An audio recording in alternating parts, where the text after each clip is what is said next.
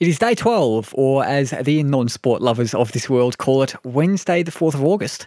And a big, big day for Australian track cycling and, of course, the most sensational, inspirational Carly McCulloch. I can assure you that Carly is no muppet. And just after 4:30pm Australian Eastern Time today, she'll be starting what will hopefully be a successful campaign in the Games. Keirin is the event she's competing in today at Izu Velodrome in Izu City, Shizuoka.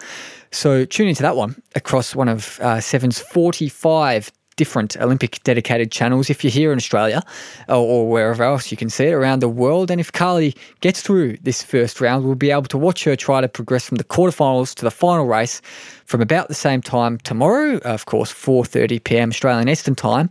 Same place, same time the next day, Friday. She'll be on the track for the individual sprint, same time again on Saturday. 2 more sprint rounds. Then on Sunday from 11am, fingers crossed, she'll be racing in the semis and the final of the individual sprint. We're sending all our well wishes from Australia, Carly, and if you guys listen to her recent episode with us, which I do recommend, you'll know she's had to overcome a lot to get to these games. So I and we will be supporting you fiercely and wishing you the best of luck, Carly. That's enough of me for now, though, I think. So time for a bit of a snippet of Carly in episode 43, telling us about her goals for her competitions.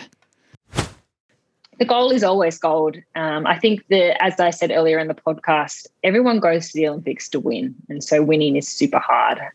So the goal is to win. The Keirin, as I mentioned, it's not so straightforward. It's not just, one person on the track and you're going for a time. It's 6 people on the track. There's multiple rounds. There's crashes. There's, you don't know what's going to happen. So what I do know is I've got 15 years of experience racing. I feel super confident in my ability to execute my tactical races. I know a lot of people fear having to race me because I am very skillful on my bike and very tactical. And so all I need is my form in this last 50 days to increase and those legs to go a little bit faster, and I'll be competitive and I'll be hopefully one of those girls standing on top of the podium.